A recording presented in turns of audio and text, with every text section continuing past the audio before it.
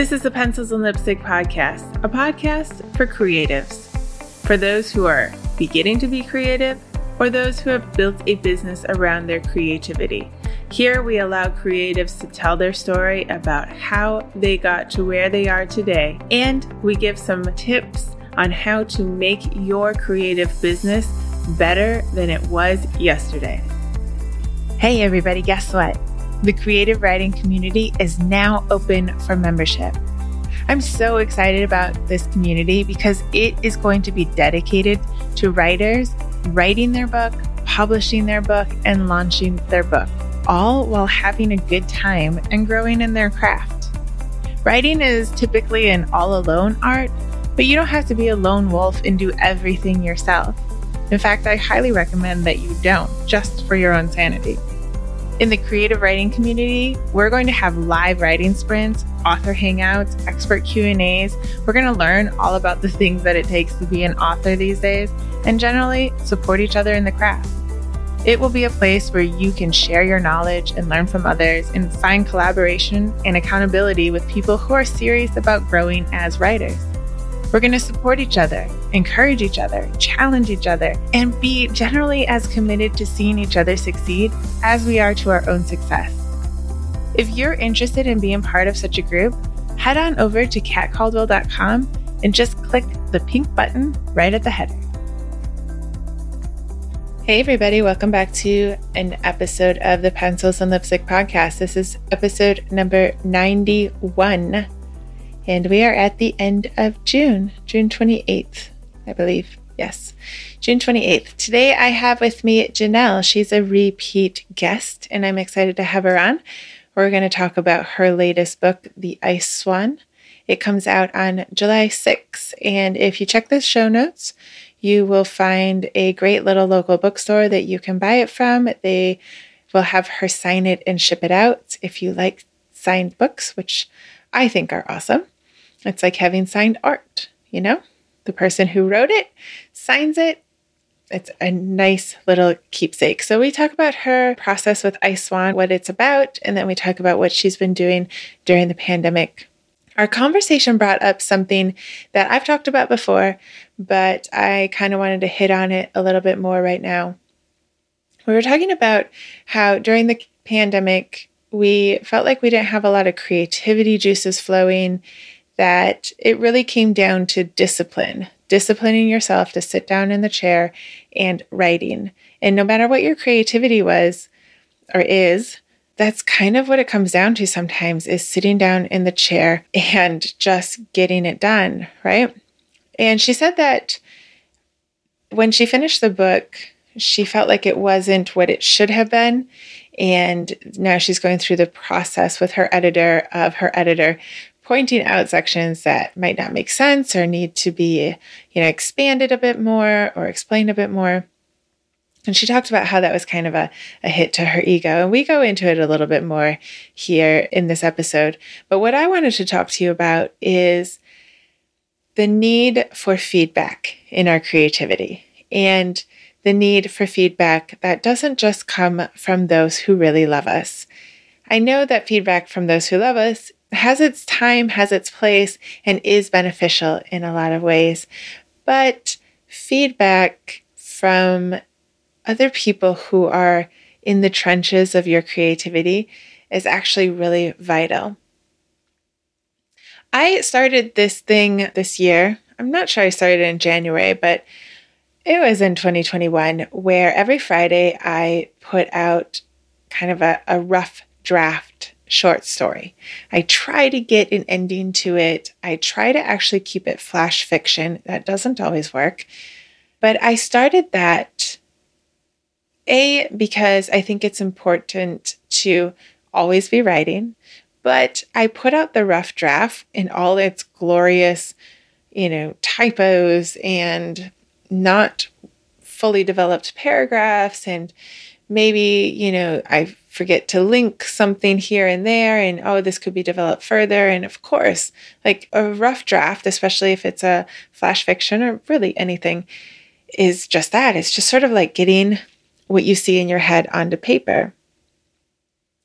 And I think that we tend to hoard our rough drafts. Like I do. I never used to share them with anybody. I have tons of writing on my hard drive and in my notebooks that nobody has ever seen before.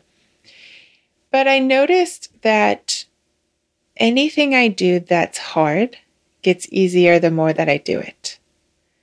I used to think that interviewing people was really hard the more I do it. I mean, look, we're in our 91st episode together, guys.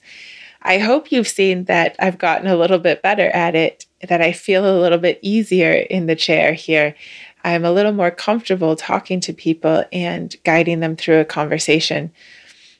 I hope that you see that growth there. I feel like there's a growth there. At least I'm not sweating every single time I sit down in the chair. I'm not very nervous anymore. But this also happened, with doing videos, doing coaching, doing live webinars, doing live writing sprints. Anything new that I start causes a flare of anxiety and that question of why am I doing this? And maybe I should just go do something else.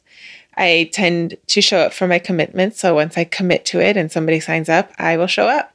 Whether there's 10 people or one person, I will show up. And you might not see me shaking in my boots as I do it, but I am. But I notice that the more I do it, the more comfortable I get. And so the idea for putting out a rough draft every week, every Friday, it's forced me to write a new flash fiction every week. And I have to say that sometimes it's a struggle to get that done.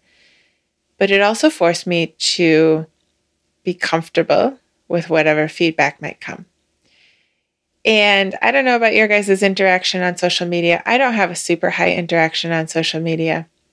But those who have commented on it, I have had 2 comments that were specifically about, wow, because you put it out here, I'm going to try my hand out at this and I will share it with you.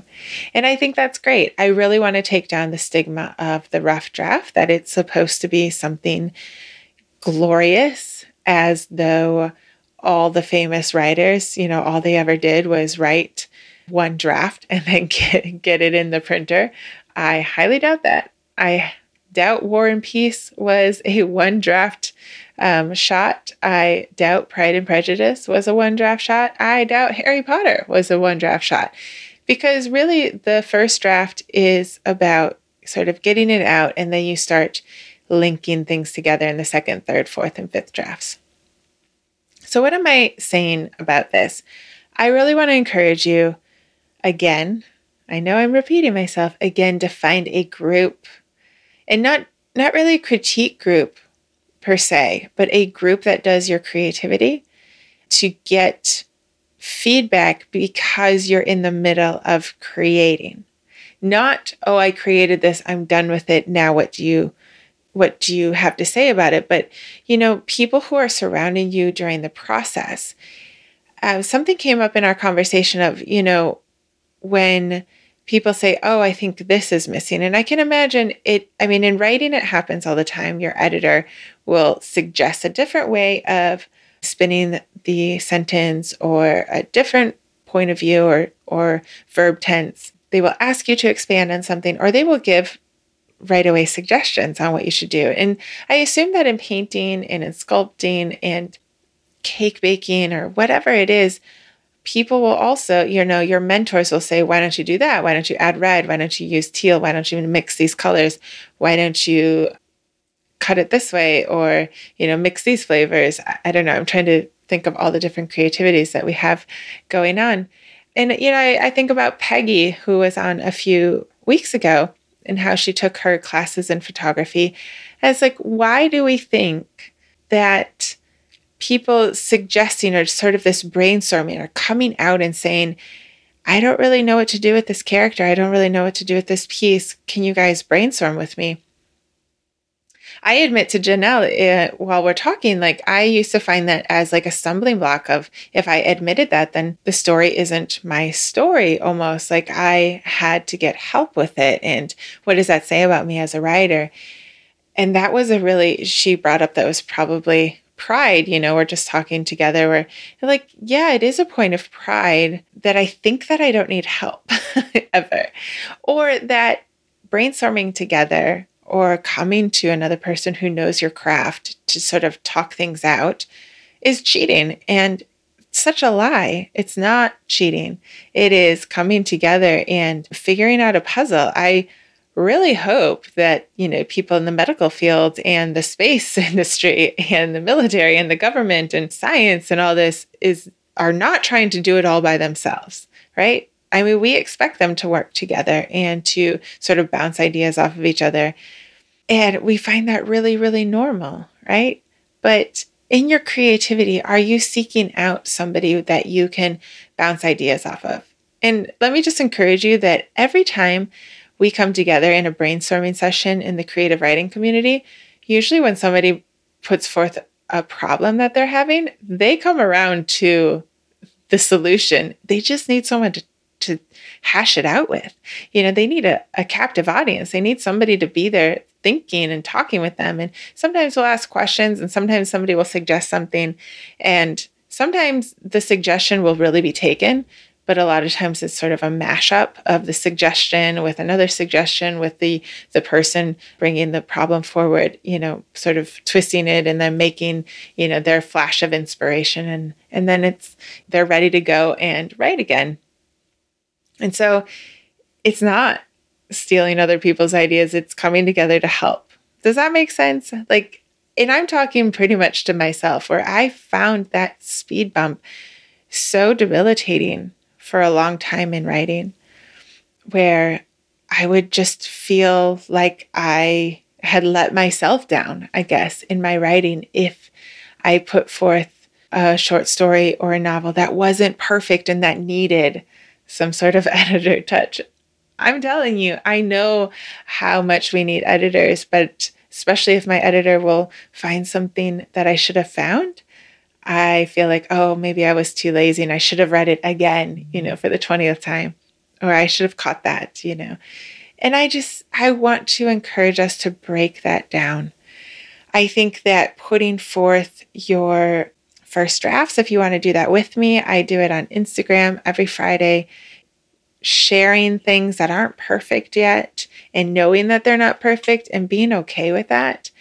The more you submit things to editors, the more you'll be able to break down that sort of cringe, pride, frozen deer in the headlight feeling. If you join a mentor group or a group that's just doing your creativity, where you can share your stuff or you can talk about, I don't know what's missing. And a lot of times people will say, it's perfect. You're just overanalyzing it, right? And that feels good too. But I really want to encourage you, and I know I might be sounding like a broken record. I think that after the pandemic, it's really important that you find people who are doing your creativity that you can fill up your creativity with, brainstorm with, maybe do the creativity with them. I don't know how well that works in the creative writing community.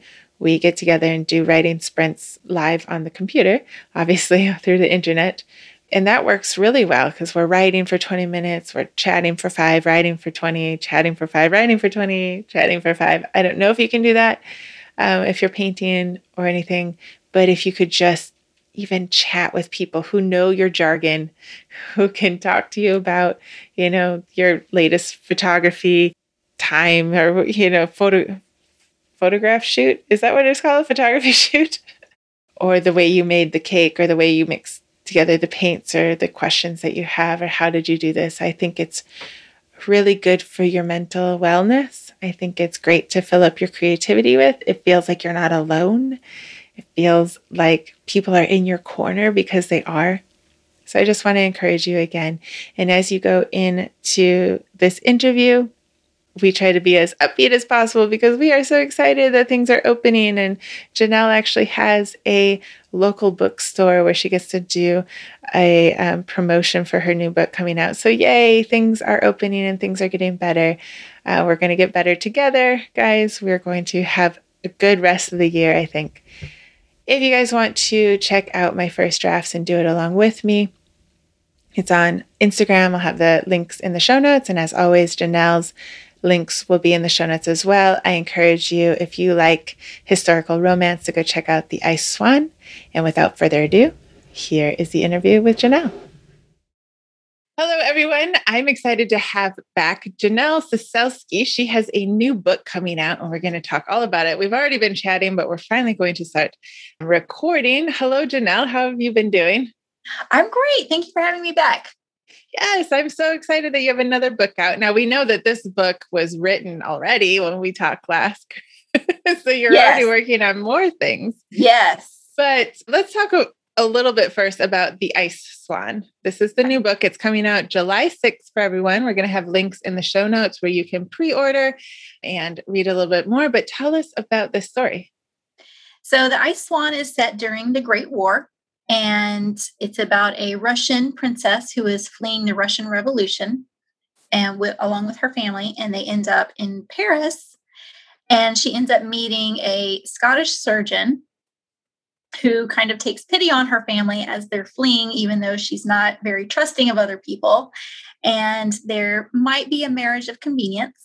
And we have Bolsheviks and advancements in heart surgery and all kinds of fun and adventure. Wow. So you got the best of both worlds here. I've always been fascinated by Russian history, especially because it's so bloody, really. It is. They have so many wars and just tragedies. And for some reason, it's incredible to learn about because it's been going on for thousands of years, and then the Romanov dynasty ended it in such, horrific means. And then it's very dramatic, their country. They don't do anything by half measures. They are all in on the drama. And growing up, I was fascinated by the Anastasia story. I think like a lot of us were. And there's something about tragedy that draws our attention. I don't know why, but it does. So I always knew her story, but I never knew about what came after that. I knew the communists came into power and stuff, but what did that actually mean for the people who were still left in the country? So I got to explore that, which was really cool. It wasn't something that I knew about. Were there people that actually got out? I know Anastasia, I just love to fantasize that she did get out, and what was her life like? So were there people that got out and they always seemed to flee to Paris too. They really liked Paris. They did. Yeah, they did. So they were called the white immigrants. Okay. I'm pronouncing that wrong. I'm sorry. But so they're basically the people who supported the Tsar and the monarchy. So nobles and aristocrats and stuff. When the Bolsheviks came into power, they started hunting down all of these people who were once connected to the Tsar, and they started wiping them out. They were gone. So all of these people, they had to flee the country, for fear of their lives. And a lot of them fled to Paris because it was not under Bolshevik control and it was a major city and they could kind of go under the radar there. And they ended up in America and all different places too. But Paris was one of the big ones. They established a part of the city that became known as Little Neva. So they had all the Russian shops and the churches and all this stuff right there. So it was like their own little community that they established in Paris and other cities too around the world. But Paris was a big one. And I never knew about their story, So if you watch the animated Anastasia, yes, or the Broadway show, her grandmother is living in Paris. And that's why she's there, because she had to flee the Russian Revolution, which I never put those things together. Yeah, I didn't either. I guess because we kind of learn history in chunks that are the same year, but they're separated by chapters in our history books. So yes.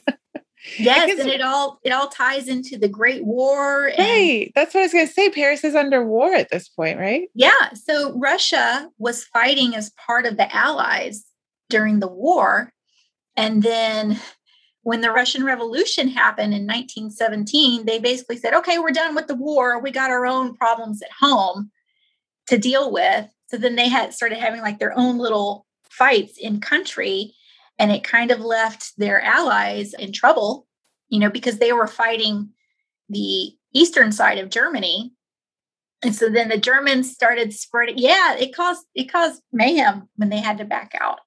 Funny, didn't they cause mayhem about 20 years later during the Second World War? Yes, they caused a lot of chaos over in that part of the world, unfortunately, the instability. Yes. So we have a Russian princess. Mm-hmm.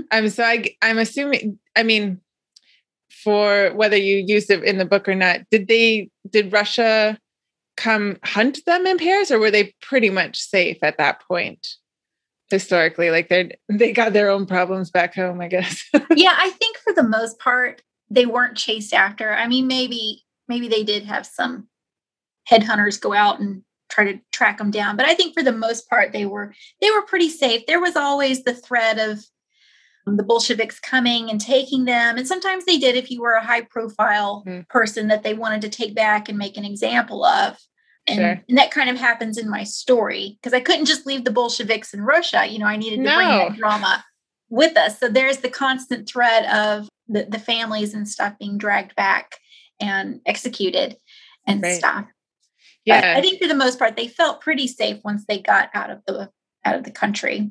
I guess you would maybe once the war's over, it would be a little weird for the Bolsheviks to come in and drag people out. But while chaos is reigning, I would still be afraid, at least for a few years, you know? Yeah. And I write about that in the story, that even though everyone keeps saying you're in Paris now, you're safe, just that fear, you know, from what they were living through back there, you know, it follows them. It's hard to get rid of that kind of horror. And it makes you decide different things and always looking over your shoulder and stuff. And eventually she realizes that she's safe and it's okay to relax now that the threat is gone. But yeah, I think it would be hard to get rid of that constant threat. Yeah. And you have to think of like a upper class. She had to travel across war-torn Europe to get to Paris. So quite the life experience. Yeah. But then you bring in a Scottish surgeon, and we all know how you like Scotland. So you've managed to weave in Scotland again. I did. How did you come up with this character? I needed, so when you meet the princess Svetlana, she's very Russian. And so she's very closed off and cold. And I needed somebody to break past that. Like, I don't care who you are. I don't care about your titles. You know, I needed a man to get past all of that and to bring out who she really is. So I needed to have a character who wasn't afraid, who was pretty much the opposite of her. So that's how I came up with him. And then I needed him to do something because he couldn't just, you know, be lounging around. So I found out that it was during the Great War where cardiology became a thing, because before that, doctors were terrified of touching the heart. It was just a place that you didn't go there. It just off limits to medical people. And during wars, you know, they always say that necessity is the mother of all invention. And so you have all these men coming back torn up with all these issues and stuff. And so doctors want to save their patients. So they will do whatever is necessary, including digging into the heart and you know, fixing things. So that's when cardiology became a thing, but it was very contentious. You know, a lot of the men who had been practicing for years were like, we can't do this. This is wrong. And then you had these upcoming surgeons who were like, no, we have to do the best that we can for our patients, including trying new things like opening up the heart. So I thought that was fascinating that cardiology came about because of the Great War. And it is fascinating. I used the very first open heart surgery and kind of made my character sort of do it. Like, he read about it in a medical journal and then repeated it. So even though it sounds crazy, some of the surgeries that he does in the book, they were real surgeries. I just took them from history and made him do it. It's crazy. I can't imagine open heart surgery 100 years ago. I know. And you don't even know what you're doing. Like, nobody's done it before you. You're just hoping for the best. Wow. You must be a pretty desperate patient. But like, I know my grandmother had like these giant scars just from 50 years ago. So I can't imagine like cracking open the chest, putting it back, or in like recovery. Oh, I'm going to go into like panic mode. Yeah, it took a lot of guts. And as you find out in the story, things didn't always end well.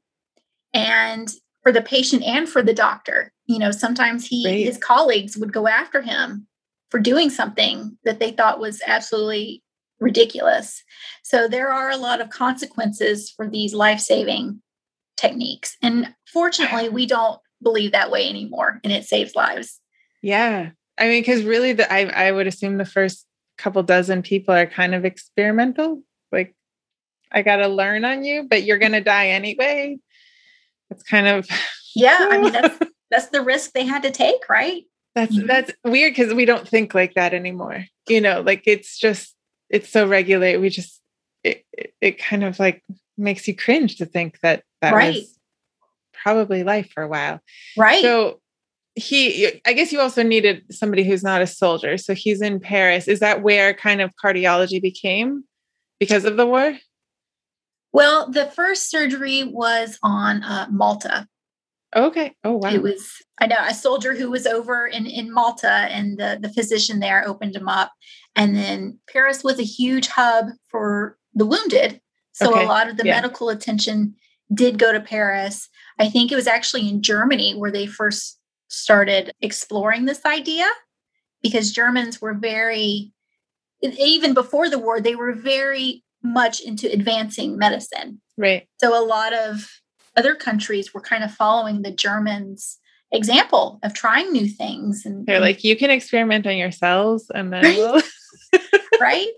But yeah, a lot of it ended up coming through Paris, because it's a big city and it's right there where most of the battles happened and stuff. Okay. So it was a natural place to set it in the hospitals. Okay. All right. And was this because of religious reasons, do you think? The not opening the heart? Or just superstition? I don't think it was religious. I mean, maybe for some people it might have been, but I think they just saw it as too big of a risk. Yeah, if you don't have a heart, you're not going to live. Right. It's one thing to cut off somebody's leg, but it's another thing to go into the heart, which we have to have the heart pumping. And, between the heart and the brain, there are two most, risky areas to be doing surgery on, and nobody wanted to do that. So I forgot how the heart has to pump during the surgery. Now that I'm thinking of it, like you need something pumping the blood. Yep. And one wrong cut, one wrong thing could stop the whole, and they did. They had the heart stop on the table, and they would have to go in and like manually massage the heart to get it pumping again. I know. That's crazy. I know, but these are the things they were dealing with. So you can understand why some of these people were like, no, we're not going to touch that. If he's meant to die, he's meant to die. Yeah. Fate. Oh my goodness. So I assume that you did quite a bit of research for this book. Yes. Oh, so I always told myself that I never want to write a doctor. I find it fascinating. Never say never.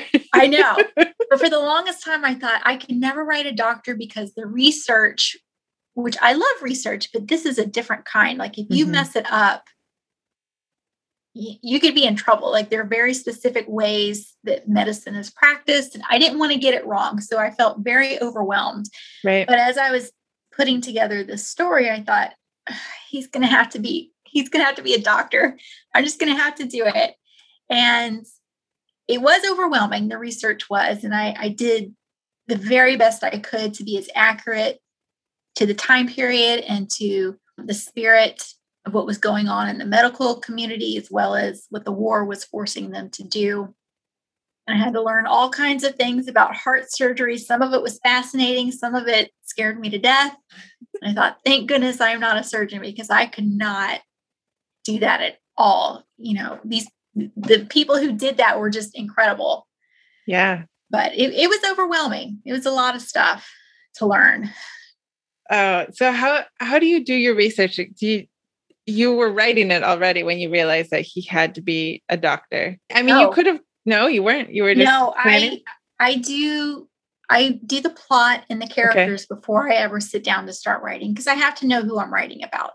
That's just my process. I want to know who this person is in and out before I even put them on paper, because that will help determine their attitude toward things, the way that they make decisions, even how they speak determines, who they are as a person. So I got to know all of that beforehand. Oh my gosh. And then he's a doctor. So that's right. You're a plotter. You plot all of your characters. And for people who are listening that don't know the writing world, you've got plotters and you got pantsers. And pantsers, I don't know why they call them pantsers. They fly by the seat of their pants. They fly by the seat of their pants. They claim they don't know much about the story before they start writing, I guess. They just have an idea and they start going. But plotters are people who you do the characters. Do you also go through each chapter or do you just sort of do a hierarchy of like what's going to come and how it's going to end? More that I don't sit down and write an outline. Like 26 chapters and this is going to happen. No, I don't do that. But in my head, I know where the story is going and I know the points that I want to hit. And a lot of times between those points, I don't know what's going until I actually get to the scene. And that can be incredibly frustrating for a plotter, but it also leaves me room to wiggle around a little bit because maybe I wrote something back here and, now I can tie it in over here, and you wouldn't get that if you plotted every single tiny detail. So for me, I like having just a little bit of creativity room. But when I start, I generally know how it's going to go beginning to end. Okay. So Marriage of Convenience. I actually really like those books. I do too. I love you have to have them live together and then everything gets really heated and contentious. I know. I love that. I love that kind of tension. Writing the tension is my favorite thing to do, even more than the actual climax of the relationship or whatever. It's the building up to it that I love the most. Yes. If you think about it, there are probably a lot of marriage for convenience for probably most of our world. Yes. Think of it. And like you're just thrust in to live together and like you don't really know each other and you're just bit more than putting the top on the toothpaste and putting your clothes in the hamper, like to just living with someone. Yeah. Marrying for love is kind of a newer idea, in all of our thousands of years of civilization. Most people, they married for, business deals or protection or consolidation of land or whatever. So it's really nice that we're able to marry for love and not think about those kinds of things anymore, but it makes for really good stories. It makes for fun stories. Yes. Makes it a little bit easier to have them like run into each other head on and just be like, right. Because they're under the same roof now, we have to pretend to be a couple now, even though we hate each other, but we really don't. And I can't admit that I love you now. Yes. That's my favorite. So how was the publishing process with this one? You were already kind of in the midst of it, right? When we talked last. Yes. I wrote this one 2 summers ago, I think. And I think I had just had Socialite come out. So I was like right in the middle of all this stuff. And, I got it written and I was able to send it off. And it was fairly easy this time around. Nice. And it comes out July 6th. So you're doing a collaboration with a local bookstore. Yes. Have you ever done that before? No, I'm very excited to do that. When Socialite came out, I think a month later, COVID hit. Yeah. And so we went into lockdown. And then my second book came out back in January. We were still right in the middle of COVID. So I haven't had a very good experience of book releases because of a pandemic, which has not been awesome. So this one coming out, I'm trying to partner with local stores, and some of them are still iffy about doing author events, but it's going much better than the other two where I had to stay at home and couldn't really, do anything. Yeah. That's the thing about our craft is like, there's only so much you can do. I was talking to somebody who's going to come on and talk about Instagram. And I was like, it's on Instagram, it's really about the author more than the work, because you can't put a video and be like, this is me writing. Right. I don't care how fast you put that video, it's not going to be interesting. Right. Yes. There's just not as much as that you can do. And I've been to a few Zoom book launches, which, support each other, and it is what it is, but it can get a bit awkward, and silent. And you can't sign. I mean, you can, but then you have to mail it out and whatever. So this bookstore, One More Page Books, and again, we'll have links in the show notes. You're saying that people can pre-order and you are going to sign them. Yes, I am. That's so I'm cool. very excited. It'll be my first book signing. So I'm really excited about it. So fun. So if you guys want a signed copy of The Ice Swan, we'll be sure to go to the show notes and click on One More Page Books. I like that name. It's really cute. Yeah, it's a really neat bookshop. I've only been able to go to it once, but they're all female owned in there, and they're very involved in getting authors to come in and do panels and promoting local stuff. And so, it's been really good. Like, they have some really good authors who come on and do interviews and stuff. And I'm going to be doing an interview with them on release day. Fun. So they're a really neat bookstore if you get to go check them out once they open up their doors again. Yes. And amazingly enough, I will get to go check them out because I live down the road from them. So awesome. And anybody else who lives in the DC area, or, just come visit us because now we're open. Yeah. More or less. Right. Hopefully even more open by then. So Ice Swan comes out soon, but I'm sure you've been working on other things. How's it been working during COVID? Your little one did get to go to school a little bit more. She did. Yes, COVID has been very interesting for the writing process. And when I say that, I mean the lack of writing process. I mean, no. Right? And no one wants to write about COVID. Like, no. I find it a really boring story, and everyone wore masks and stayed home. Who cares? I want something else. I don't want to hear anything about COVID. But last year, I had pitched an idea right before COVID came. And my editor was like, oh, that sounds fantastic. So I was super excited about it. I couldn't wait because it's a little bit different than what I've been writing. It's a little more of an adventure kind of story. Oh, fun. And then the pandemic hit. And then my 7-year-old was now at home. So I was a full-time mom again. And then my husband was working from home. And it was very, very difficult to find writing time. Yeah. And my husband and I had to take shifts.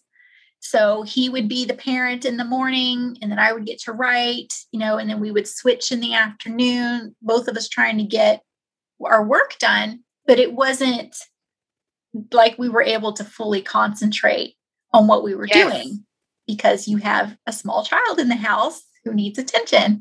Yes. So it was really, really difficult to have that creativity to be able to sit down and write. And honestly, I didn't have creativity last year. Yeah. I just felt sucked dry. I just couldn't. I would put words on paper and it just was not inspiring. And that made me upset because I know I can do better. And I just wasn't reaching that potential that I know I'm capable of, especially after having written a couple of books and felt like I was finally getting my feet in the industry. And it was like a major setback for me.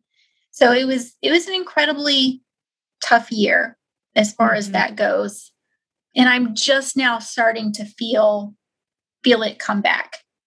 So it's not completely there, but I can feel it coming back, just in time for summer break to be mom again. So that's awesome. I know. But how is this happening? I know, right? But I'm excited about the story. I'm actually in the middle of edits right now. There you go. It's going to be a duology. And it's been tough. And I hope people like it. And I'm going to put a disclaimer on there. Please don't be upset. I wrote this during COVID. Don't judge me. Don't judge me. Well, you did get it done. I mean, I can feel you on the creativity thing. It's like, oh, well, you writers, you're home all the time. It's like, yeah, but I can pace up and down when I can't get something right. Or how is that going to work? Or, okay, wait a minute. I mean, the other day I had to dig into law because of course I have to have a child custody problem in my new book, so I have to figure that out. And that takes time. And then you're like, oh, I got no writing done, Mom. Yep. Oh no. Yep. So I feel you on the creativity. It's just like you felt rushed constantly during COVID, even though we were in the same four walls. Yeah. And you can't get into that headspace that you need to be able to step into this other world and inhabit it, when you've got your kid, Mom, I'm hungry, it's lunchtime, or can I go outside and play? And Yep. Yes. And you can't find somebody to babysit them because it's COVID. Exactly. Exactly. And then you start to get depressed because of it. And then it's a horrific cycle. And I'm so glad that we're starting to get out of it now, and that hopefully we can get back to the thing that we love doing, because I feel like I'm a better mom when I'm able to concentrate on the work that I want to do. And then when she comes home from school, then I can be a good mom because I did what I needed to get done. Yeah. I think it's important to point out to anyone listening that all of us went through that. It's like, and you and I were talking about it before, we feel slightly depressed when you haven't had time to write or paint or whatever it is, because that feeds us. It's like, when they talk about introvert, extrovert, well, when you're doing what you love doing, it feeds you. Yes. It's like when you lose your job and you're just like, I don't know what to do right now. Like everyone's been through that, of just like, I feel down and depressed, and that's been on a year. So if anyone's feeling that, you are definitely not alone. It was a hard year. I've talked to a lot of authors who felt the same way, that we were all just depressed and like we just could not create, because that's what we're called to do, is to create. And when you can't do that, it sucks your soul out. And so many authors were not able to write at all. I mean, I was lucky that I forced myself to put words down on paper because I have a deadline and I had to get it done, but it's not the work that I wanted it to be. And so many authors said that. And I was relieved that I wasn't the only one struggling. It seems we all struggled. Yes. Which is kind of weird to feel relief that we're all struggling, but at least, we weren't the only ones doing it. Yes. Yeah. Because I think also we feed our creativity by, okay, I'm stuck on this. Like maybe I can go talk to someone or historian, or go to a library, to get a book on history instead of just Googling. Like you change the place, you change the atmosphere, you talk to somebody, and like, go to an art studio. No. Everybody said I'm no. stuck in these four walls with these people who won't leave me alone. And I can imagine if I was a painter, it would just be black all year long. Maybe slightly gray today. Like, I don't know. I know our brains were just like, it's funny, but I wonder if now maybe like in the fall, we're just going to have a boom of creativity where everyone's just gonna be like, it's summer again. That'd be amazing. That'd be lovely, wouldn't it? That'd be amazing. Just to relax and then just get right back into it. I think that would be great. Count out 5 books. I mean, Janelle will have 5 books by next year. Just she always has so many books coming out. But you said that you forced yourself to write. How does that look like for you? Not pretty. It was not pretty. Are we talking bathrobe and hair up and coffee? It's 4 a.m. No, don't I did manage to get up and get myself dressed and put on mascara, because I have to have on mascara. It just makes me feel better. Yes. But that's part of my process, because if I feel like a slob, then I can't do what I need to get done. Yeah, my characters usually become a slob at that point. Like, wait a minute, that could totally against her personality. Whatever, I'm just writing. I don't know. No, I had to lock myself down in the basement. Oh, wow. You're in the basement. Yeah. I couldn't use my nice office here. I had to go down in the basement where it's quiet, because my daughter was running around in the house, and she talks nonstop, and you can hear her wherever it is that you go. So at least in the basement, I couldn't hear her, but I would hear the feet, pounding across the floor. So I had to put on giant headphones to drown out pounding feet above my head. I'm telling you, it's a miracle that I even got that book written. And it's a huge book. I based it off of, I was watching Marvel movies a lot. I mean, come on, of course. I know, right? And I was watching the Captain America ones. Mm-hmm. And I saw The Winter Soldier, and I'd seen it many times. But for some reason, this one time when I saw, I thought, you know what? What happens if the Winter Soldier falls in love? Oof. Like, what kind of story is that? So that's my story. And nice. it's like a big action adventure, around the world kind of a story. So it has a lot of moving parts to it. And that's the story I decided to tackle in the middle of a pandemic. Yeah, lots of moving parts is hard. Yeah. You have to remember where you put them last. Like, yes, the next day when you sit down to write. Yes. Say in Bangladesh or Ireland. Yes. And it was you can tell when you go back through it, how convoluted it is and where my brain was and was not. And I'm having to rewrite a lot of stuff, which I've never had to do in my books before. Well, there's never been a pandemic before. I know, but this is what happened. And luckily my editor was able to catch it and be like, this makes no sense. You're going to have to rewrite this. And that was a bit of a hit to my ego because I've never had that before. And it's going to be much better, so thank goodness for editors. But again, it just tells you the state of mind that we were trying to work through to have this, yes, your outcome. So there is something wonderful about editors, though. And I know that writing is kind of a lone creativity. Mm-hmm. I guess probably any creativity is pretty, you do it all on your own. But it's really good to get feedback from people. And it's great when you have a good editor. Yes. Although it is a hit to your ego. Yeah. There's always, I don't know if that ever gets better, honestly. I think you get better at accepting that you're going to have to fix stuff. Yes. Where you're like, yeah, I totally should have caught that. Yep. I did not though.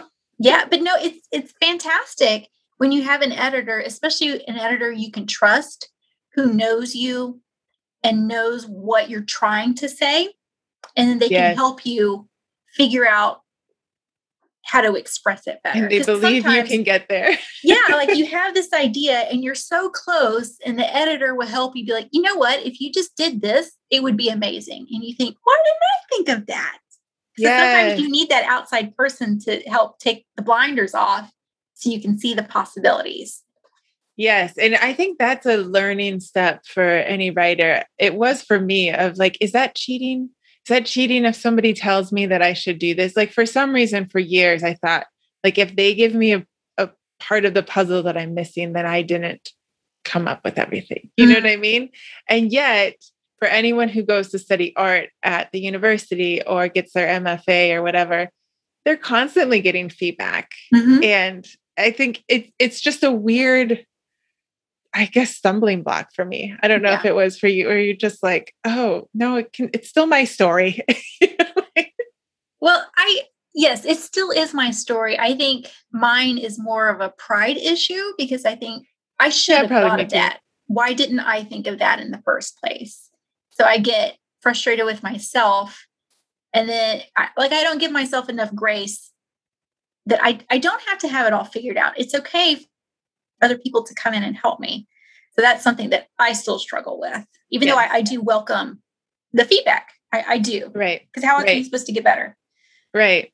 Yeah, I think it is pride. I don't know. That's kind of a level of pride where you're like, well, I don't know, disappointment in yourself of like, I should have figured that out. Mm-hmm. Huh. Yeah. But that's why we have editors. But that's why we have editors. Thank goodness for the editors. Mm-hmm. For anyone who is listening. So now you're in the editing phase. Yes. Back and forth. And do you have any idea when that one's coming out? I think so. It's a duology, and I think the first one is supposed to come out next spring. Okay. All right. So you still have time to figure that out. Yes, I'm working on my first round of edits right now. I'm trying to get them done before school lets out because that's going to good be luck. You have like 2 days. chaos. I know, right? And then they're starting to send me book covers to look at, which is always fun. I love doing that. Fun. So yeah, I'm right in the middle of it. And then, promoting the book release next month. So it's a busy couple of weeks. You are going to be very busy. Yes. And then once all this is done, I have to go back and start writing the second part of the duology. And you just keep going. Keep going. Just keep pushing. And That's in the meantime, I'm thinking of the next idea to start writing after that one. So I'm always pushing forward. Yes. I mean, I guess this is the life we've chosen, right? Yeah, but I wouldn't change it. I mean, I love doing it. Yes, I'm incredibly stressed out right now and I'm pulling my hair out constantly, but I wouldn't change it. I love it. Yes. Yeah. It's amazing to see what a few pages with ink on it can become. You know, even if you're sort of like not fully concentrated the whole time, it can actually, through edits and through some sitting down and taking a deep breath, it can become the story that you knew it could become. Yes, exactly. And sometimes stories take longer than others. I don't know why, Yeah, sometimes it's like pulling teeth. Isn't it? Even though it's like, it's here. I always tell people like, I have a whole movie in my head. It's putting it into words. Yes. If you could just get into my head, it would be fine. Yes. I feel that way. And it's some days it's so easy. The story just flies out of you. And other days you're like, I don't know why I can't put it down on paper. It's just not coming to me. And it happens. Like, I just need you to get to this part. Mm-hmm. Actually, there are certain parts that are really fun to write. Like, I enjoyed dialogue. I enjoyed the like tension parts, and like you said, it's getting to those parts that sometimes you're like, I don't know. Can I just skip over all this and just get to the fun part? Yeah, I think that all the time. The TV fade out. Right? It's like, you fill in the blanks. Put it in your head, guys. Right. Well, as far as the I Swan goes and book covers and all that, where can people find you? What is your website and your social media so that they can see these things when they come out? So the best way to get a hold of me or to find out all of my media links and all that stuff is on my website, which is JanelleSoselski.com. And on there, you can find links to where to buy the books. You can sign up for my newsletter, which I try to have all of the important information that you might want to know, and where to connect with me on Instagram and Facebook and stuff. So my website is the best place to go. Right. Yes. And they'll be able to find, I'll put the link in there because Janelle Soselski might not be spelled exactly how you think. Probably not. But so they'll be able to find the I Swan, and then will you have a copy or I guess a clickable link to go see your interview with One More Page Books? They're interviewing you on July 6th? Yes, they are setting it up right now. And as soon as they get the event set up, I will be sending out a link. It'll be on their Facebook webpage. Perfect. So the best thing that people can do is go to JanelleSoselski.com and sign up for your newsletter and get all the info there. Exactly. Awesome. And sometimes I have sneak peeks for the chapters for the books or giveaways or fun stuff. Yeah. Lots of fun stuff. And just so that everyone knows, if Janelle was on the podcast in January, and she has quite the backlist if you're looking for summer reads. And they are fun reads. So we talked about Beauty Among Ruins last time. So if you want to hear it, I mean, that title is just perfect. I know. And it's set in Scotland. So it's set in Scotland. we talk about Scotland again. Right. Thank you so much, Janelle, for coming on again. Well, thank you for having me. I always have a good time talking to you. Yes, I do too. We'll have to come on and tell us all about your adventure book next year when it comes out. Yes, The Winter Soldier. It's going to be awesome. Awesome.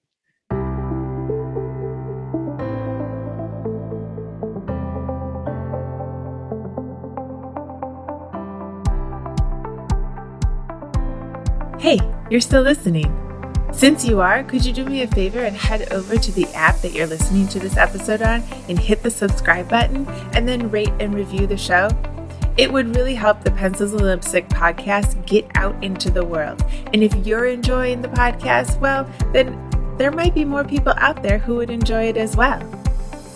If you want to find out more about me, you can head over to katcaldwell.com.